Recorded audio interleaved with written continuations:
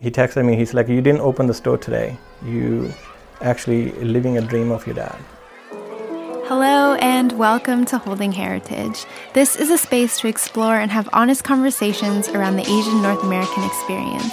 We'll focus on Canadian refugee stories, family, heritage, and bridging generational gaps. My name is Holly. Thank you so much for joining me.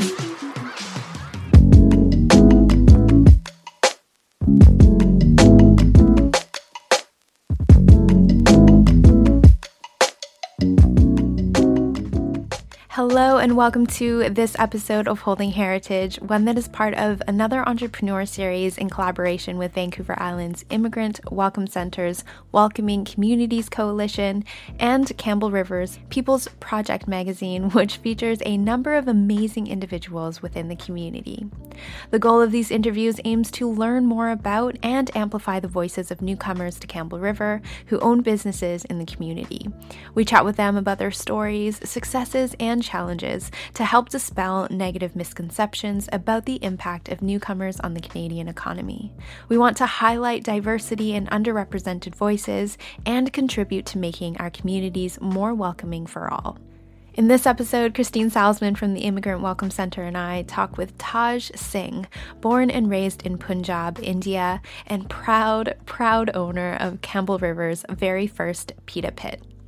Taj's energy screams passion the moment he walks into the room. It was incredibly inspiring to get to chat with him about his work ethic, family, core values, and journey building his career, from leaving India to university abroad in New Zealand, quickly climbing up his career ladder, and eventually settling in Campbell River, starting his very own business. He is an absolute powerhouse and role model, so let's jump right in. My name is Taj Singh, and I'm the proud owner of Pita Pit in Campbell River. So maybe you can start with telling us when you came to Canada and why Canada. Yes, I came to Canada in 2017. I left my house when I was 19 years old. So I left the house in 2009. In the first immigration experience that I ever actually had was in New Zealand. I immigrated to New Zealand from India, from Punjab, north, yes. I went there and did my studies. I did my business administration course, and before that I actually did my bachelor in computer science in India, yes. That was my master's. Why did you choose to go to New Zealand then if you had a BA in Comp Sci? Why did you choose to go study business administration? Yes, my dad always been around in different countries, and we always hear stories from him. So he'd been to Germany, he'd been to Italy, he'd been to US, he'd been to Canada as well, and it's just amazing how he always tells us in different cultures actually comes together in different countries. So in the back of my mind, it was always a kind of a dream of actually going out there and experiencing the world. I'm actually from a background of a farm boy. We actually literally born and raised on farmhouse. So when I was doing my studies, the goal was to always actually experience different world that's out there, not just what's happening around you and in 500 kilometers kind of area. And of course, my parents were just 100% support behind it. Taj's family in India farmed a variety of different things such as potatoes and wheat. Throughout our conversation with Taj, he spoke so highly and endearingly of his father, who clearly played and continues to play a big role in his life in terms of inspiration and guidance. He lived in the US. He lived there 12 years. I remember being 9 years old when Dad left the house. It was always just immigration stories you hear, families living in some different countries, and we would just talk to him over the phone and stuff. And so finally when he decided to take a retirement and go back to India, I was 19 years old. I was 2 inches taller than him. And that was when you were leaving? Yes. So that's he came back as you were leaving? So basically, we kind of had a 7-8 months amazing time, amazing stories. He missed a lot of us and because we didn't see each other for 12 years at the times. But when we finally did, we actually kind of clicked together. And did he leave to work in the US to make money to send home? Yes, exactly. Because farming is great. At the time, it was not really advanced the way it is today. So it was not money making. It was just hand to mouth kind of thing. But he always had a dream for his kids to actually go into better schools, to have better studies and things like that. So, but that was only possible go and pursue different countries and see if they can make something out of it. And he was a great businessman. And I think this is where my business comes in as well. Like, it was just have him as an experienced background, and we can always actually just like, hey Dad, how do you deal with this? Right? Do you call him for advice? Yes, absolutely. I think he's the best advisor I can ask for. What did he And he doesn't charge. Where did he work? What did he do in the U.S.? We actually owned a 7-Eleven stores. Okay. Yes, he worked in a bunch of different stores where he actually met a lot of people and gained a lot of experiences. Taj's father thrived and diligently worked in the U.S. the 12 years he was away and went from working as an incredibly valued employee in many different establishments to owning his own 7-Eleven store. There's no wonder why Taj naturally gravitates towards similar goals. At the age of 19, Taj left India to study in New Zealand and begin gathering work experience any way that he could. He started with working odd jobs while balancing his school schedule and eventually got into working for Subway, where he built really great relationships with his managers who are still supportive of him today. And at that time, they gave him many opportunities that led to him managing multiple Subway locations. Eventually, while thinking about wanting to settle and build an actual life, Taj decided on Canada to be the place to do that.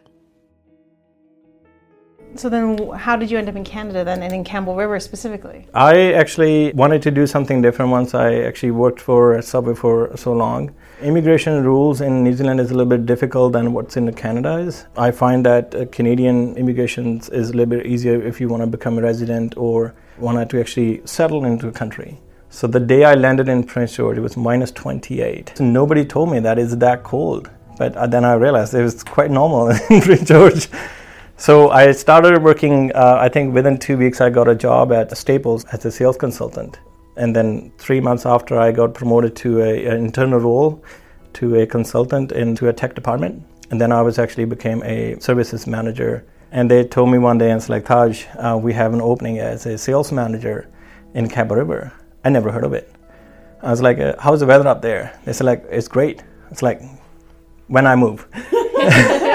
So they said like this Saturday, I packed my bags and I was just like, I'm on my way. You weren't in Prince George for long? No, not at all. I was just like, got out of there. Like 6 months, you said 8 months. 6 months. I got 2 promotions in 6 months, and the third promotion, they asked me if I wanted to move to Campbell River, and I said like, yes. I was just a great salesman, I guess. I was not a salesman, I was just a kind of sales buddy, you know. Most of the time the sales were just like, oh, that's a pretty color. I have another one too, right? It was just like, so it came really natural. So I landed in February 2017 in Prince George, and I came to Campbell River in November 2017. Taj's impressively quick climb and progression upwards in his career is a testament to how charismatic, kind, and hardworking he is. His ambition and openness to adventure and growth is so admirable, even when making the decision to relocate to Campbell River, a place where he knew nobody at all. Sorry? You didn't know anyone here? Nobody. Was there a social group or people who helped you make this community feel like home? Yes, the team that I walked into, and it was just so welcoming. At the time, it was so funny because now I see a lot of my community people around here.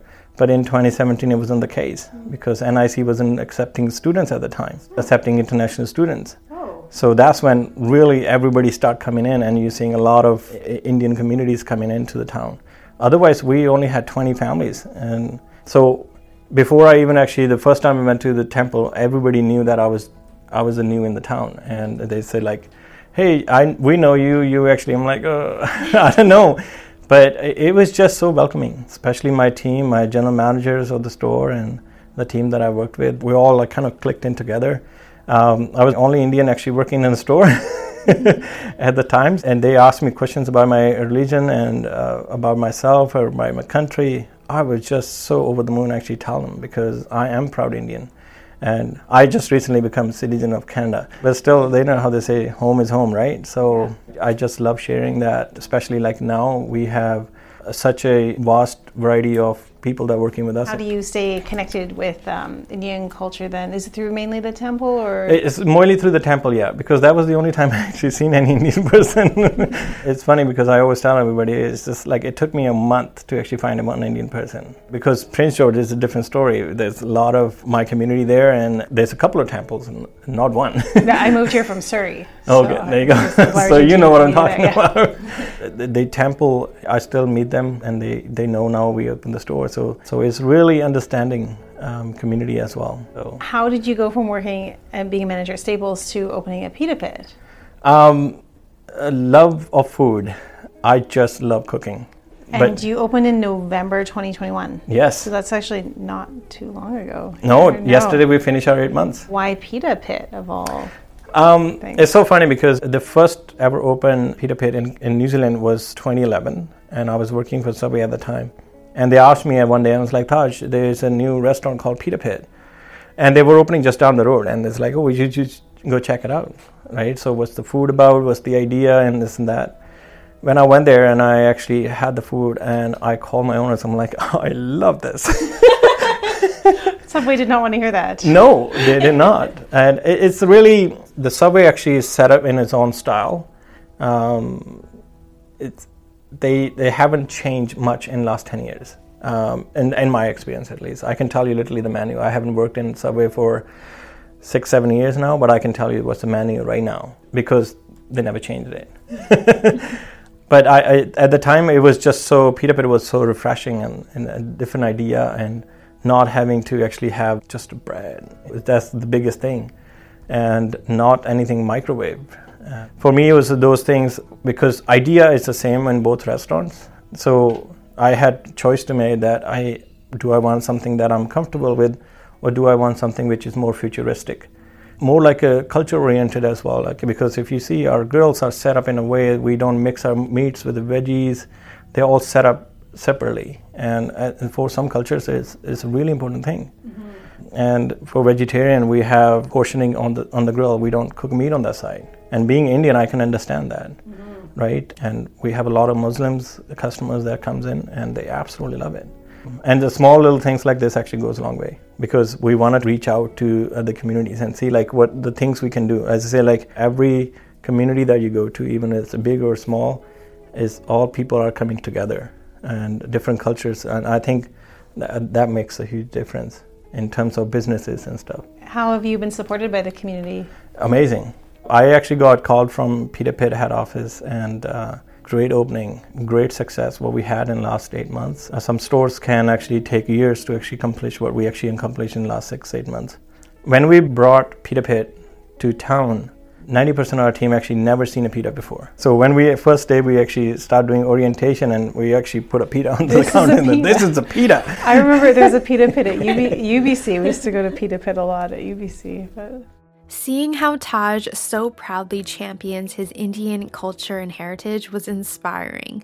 We asked him if there were any aspects of his upbringing that he feels have really contributed to his success and work ethic today.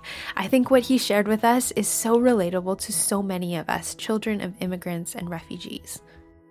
Yes, the way we were raised in a family was a good job was not just given. You really have to do your work for it. It was not that easy, like, just A for the effort kind of thing. Mm-hmm. So we really had to actually work hard for it. I still remember, and I get really emotional about it because the day we were opening, the first day we were going to open at 9 o'clock, and my dad texted me 8:30 because he wasn't able to come in and to be a part of this. He texted me, he's like, you didn't open the store today. You actually living a dream of your dad. And I took a screenshot of that. And I'm like, this is for me is important, right? And sorry. Sounds like you have a really supportive dad. Yes, no, it's like my mom as well. Like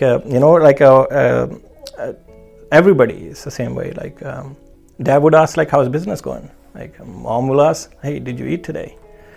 So everything, a balance of everything. And I think that's important. Like that shows our work ethics. We don't go home because we done enough for a day. We go home when we are satisfied. Like, yes, When you think of the future in Campbell River, what do you hope the community looks like for you and your partner and your business? I think the future is really bright. So when I see like a small kids come to Pita Pit and they say like this is better than McDonald's, and at that time we actually look at each other and I'm like, this is a proud moment. In that way, I see like now people are more aware of the health than they ever been before, and all of the stuff. And Pita Pit actually have everything to offer. Do you have any advice you would give to other newcomers in terms of how to settle successfully in Campbell River? I think I would like to pass along this, something that someone who gave it to me, was learn everything you can. Don't say like that I know everything, and pursue your dreams with it. And listen to your parents, your family members, your friends, because sometimes others know you well than you know yourself, right? Because if I ask my mom what I like to eat, I probably actually have probably 5-second pause before I answer that question. But she wouldn't think of that for a second. She would just say like, oh, he likes that, right? So I think that's, for me, is how I did it, is just listen and just take as much information you can. And not every information is important. So, you just know pick how and to choose. filter it. Pick the good ones. I love that advice that Taj is passing along. It's something that I've actually heard from my own dad all throughout my childhood as well. Being open and willing to learn, work hard, and gather skills from all aspects of your life and people you meet is such an important part of growing, especially for aspiring entrepreneurs. Thank you so much for tuning into Christine and I's chat with Taj Singh, proud owner of Campbell River's Pita Pit, located at 1035 Shoppers Row. Be sure to stop by and support the store if you're ever in the area. Taj has such ambitious goals and a stellar work ethic, and I can't wait to see where he goes. I hope it inspires you to get out there and pour your efforts into whatever it is that you are passionate about. Remember that you can also catch the featured article by Christine Salzman published in Campbell River's People's Project magazine. Thank you so much for joining me on this episode, and I will meet you back here again very, very soon. Bye! Intro and outro music by Blue Wednesday. Be sure to check him out. He's amazing. And as always, Holding Heritage is proudly created, produced, and geographically based on the traditional, ancestral, and unceded lands of the Tsleil-Waututh and Comox nations of the Coast Salish peoples.